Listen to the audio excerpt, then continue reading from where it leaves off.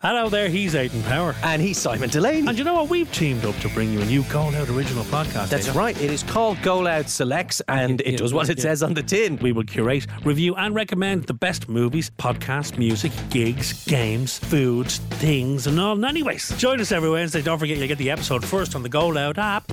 Go Loud Selects. Brought to you by Sky. Watch new, exclusive and unmissable content only on Sky. Go Loud! Moncrief on News Talk. With Avant Money. Money when you need it with Avant Money credit cards.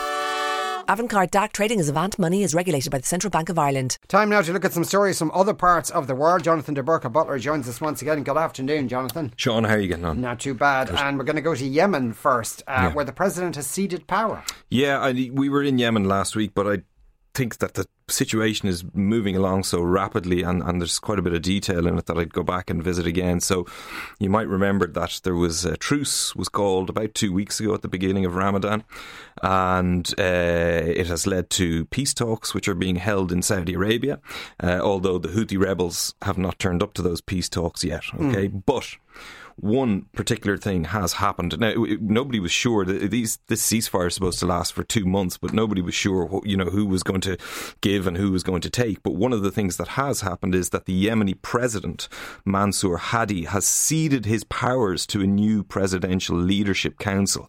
He's been there since the beginning of the war in 2014.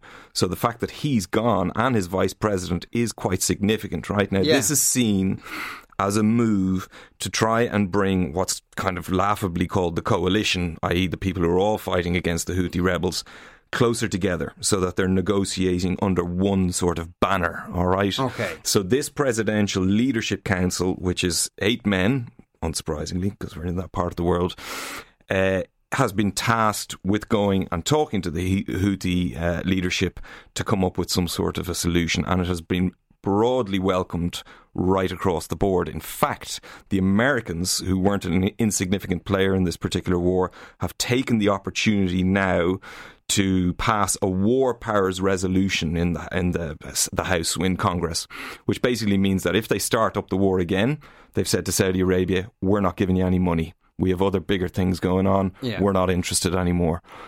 Seems the Saudis are pushing these peace talks along because they're probably not as interested as they used to be either.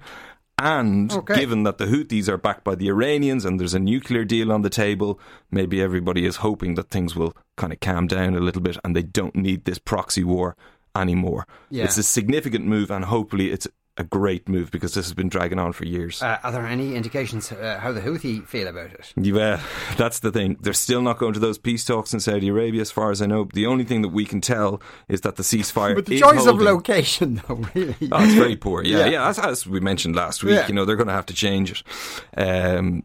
Turkey might jump in there. They seem to be wanting to sort of make what do the Italians call it, a bella figura. They make themselves look good, basically, and so they might jump in there. But no, the only thing I can say about that, sorry to wrap up on this particular one, is that the ceasefire is holding, so they're sticking to it. So that's a good thing, I suppose. Yeah. Right, okay, Nigeria next we're going to go to, and a human is sentenced to 20 years in prison and pleaded guilty. Yeah, he did. This is a man who we have actually spoken about before, Mubarak Bala. He's the president of the Humanist Association of Nigeria.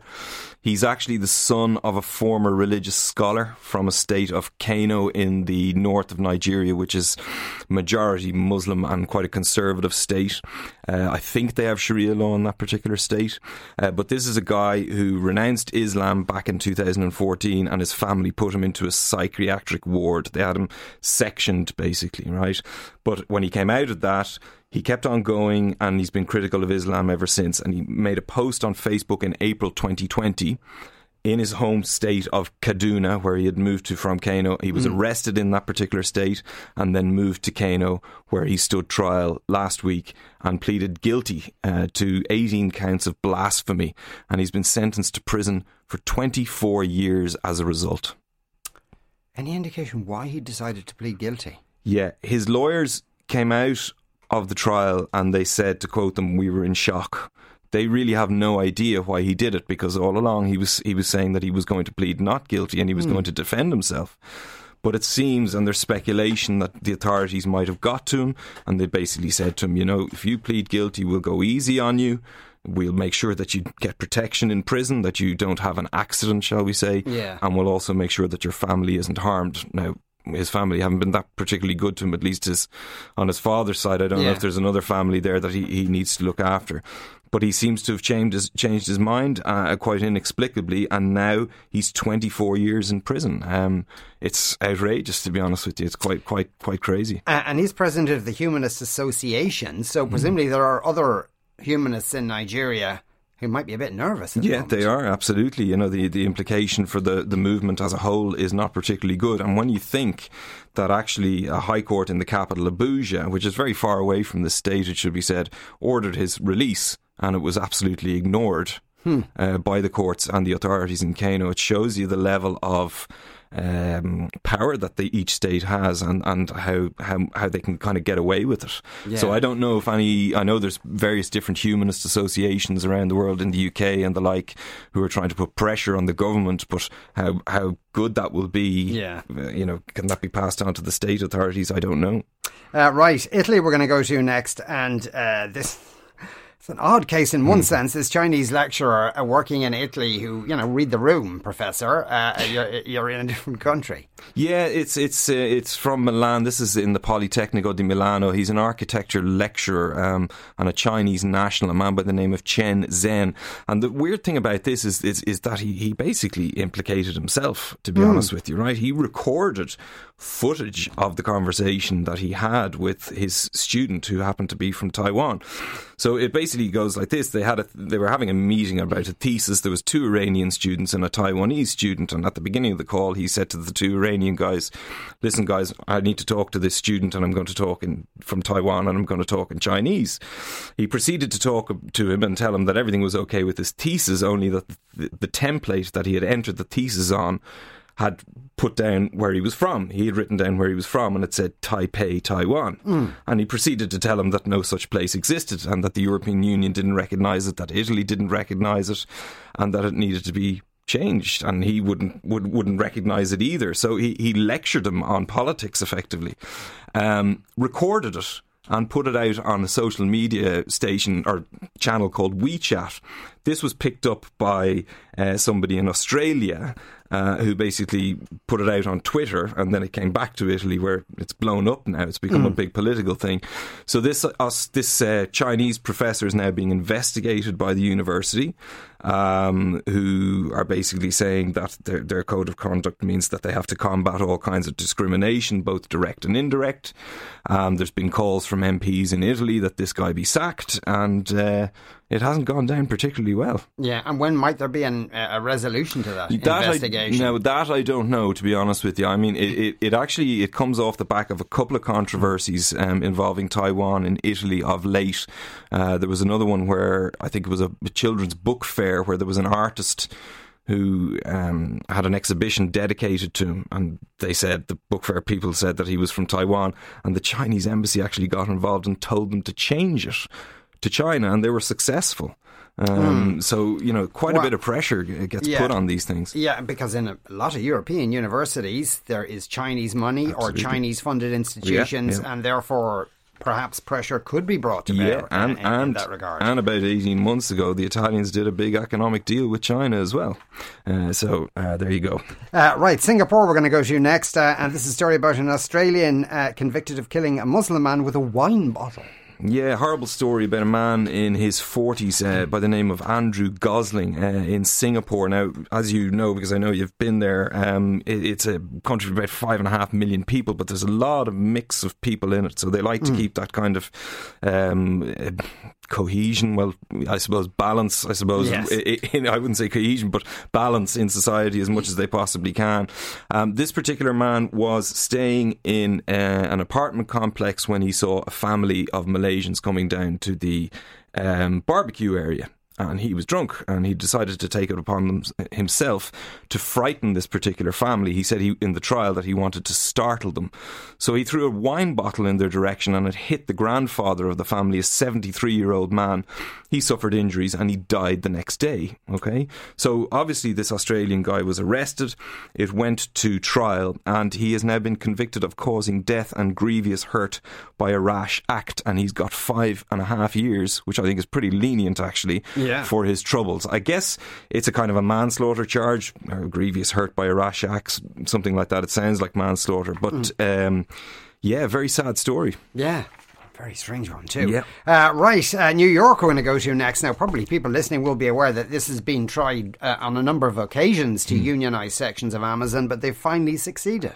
They have in the United States. This is the first US-based labour union in the company's history, and it's at a warehouse in Staten Island. Quite a number of people working there. I had a deep look into this now, and they voted 55% in favour of forming the Amazon Labour Union, right? But the numbers were 2,654 versus 2,131. So it's a big old place, big place, right? And it won't surprise people to know that it's a fulfillment centre, basically, where they, distribute all the packages and that kind of thing. Yeah, it's a big surprise for Amazon more than anything, who said that they're disappointed with the outcome because they believe that having a direct relationship with the company is best for employees. And they have been known to sort of clamp down on movements to unionise throughout their history. What is it, 2 decades? Over 2 decades now, I suppose, that they've been around. So this is not something that they'll be particularly happy with, though the people who voted for it were delighted, judging by the photos that I saw. Yeah, and presumably then this union, have they said yet what's on their agenda of things to do? Yeah, sure. I mean, it was organised basically by a guy called Chris Smalls, and he was fired for organising a protest at the beginning of COVID. He organised a really small protest. They took him in and said, "Oh, listen, you're causing hassle. We're going to fire you." There's your direct relationship you were talking about. Exactly. Yeah, absolutely. So this was a bad idea because this guy turned out to be extremely popular, and the focus of their attention is better work conditions, right? So these guys do 10-hour shifts, and they have overtime that's mandatory, all this kind of thing. So they're looking to get rid of that. But the big thing is that they're looking to get $30 per hour. Which is quite a significant amount of money, I think, and that's going to be their first demand. Yeah.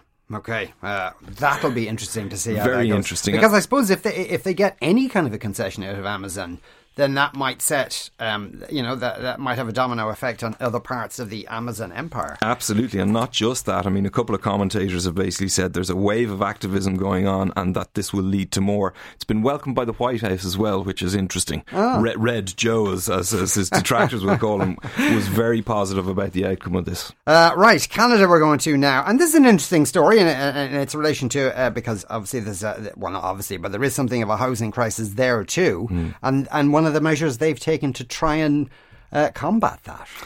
Yeah, the finance minister, this was in a budget, her name is Chrystia Freeland.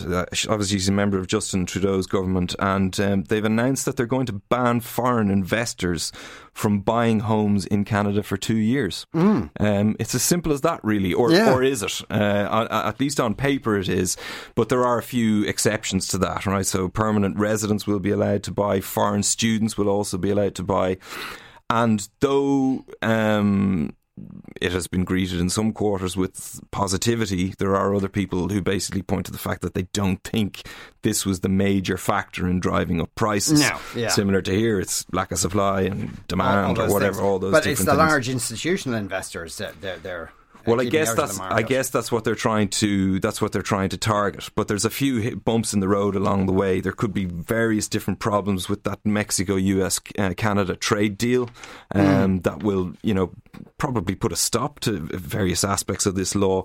Also, I don't think housing policy is dealt with on a national level. On a federal level, because exactly. And there's various different things around that. And there's also possibility of a test case being brought around discrimination against foreigners and that kind of thing. So there's all sorts of possibilities where it could go wrong. But it's a nice gesture. Yeah, we shall see. Right, El Salvador we're going to go to finally, and accusations of censorship or actual censorship? It's hard. It is censorship, really, I suppose. El Salvador's Congress has voted to authorise prison sentences of between 10 and 15 years for news media that reproduce or disseminate messages from gangs. Okay? Right. So there's two sides to this, right? There's been desperate stuff going on for years in El Salvador, but recently it's really ramped up. So on the 26th of March, 62 people were killed in gang-related murders there, and this put pressure on the president, Nayib Bukele, to come up with some sort of an action plan, and he's done that, right? He's arrested over 6,000 people and thrown them in jail. He's only giving prisoners 2 square meals a day. He's taken away their mattresses, various other things that he's done. But this is, as you said, a clampdown on the media reporting the messages of gangs. And the El Salvador Journalists Association are basically saying that this will create an illusion that is not faithful to the truth, right? So they're saying that, it'll make it look as if everything's going fine when it's not. The flip side of that is the media likes to kind of make stars out of these guys. I don't know if you remember before when we covered these stories and I showed you footage of press conferences being had in prison. By these guys that were called by gang leaders in prison, and the media would turn up as if it was a football match. So there is a bit of a circus around this whole thing. So you could argue that this is kind of trying to put a bit of a stop to it. But yeah, okay, that's an interesting take there, actually. Yeah, right. So what should we look out for over the next week or so? Yeah, it's not too much coming up other than Ukraine and Russia. Obviously, April the 16th is the 95th birthday of Pope Benedict. That'll be celebrated, no doubt.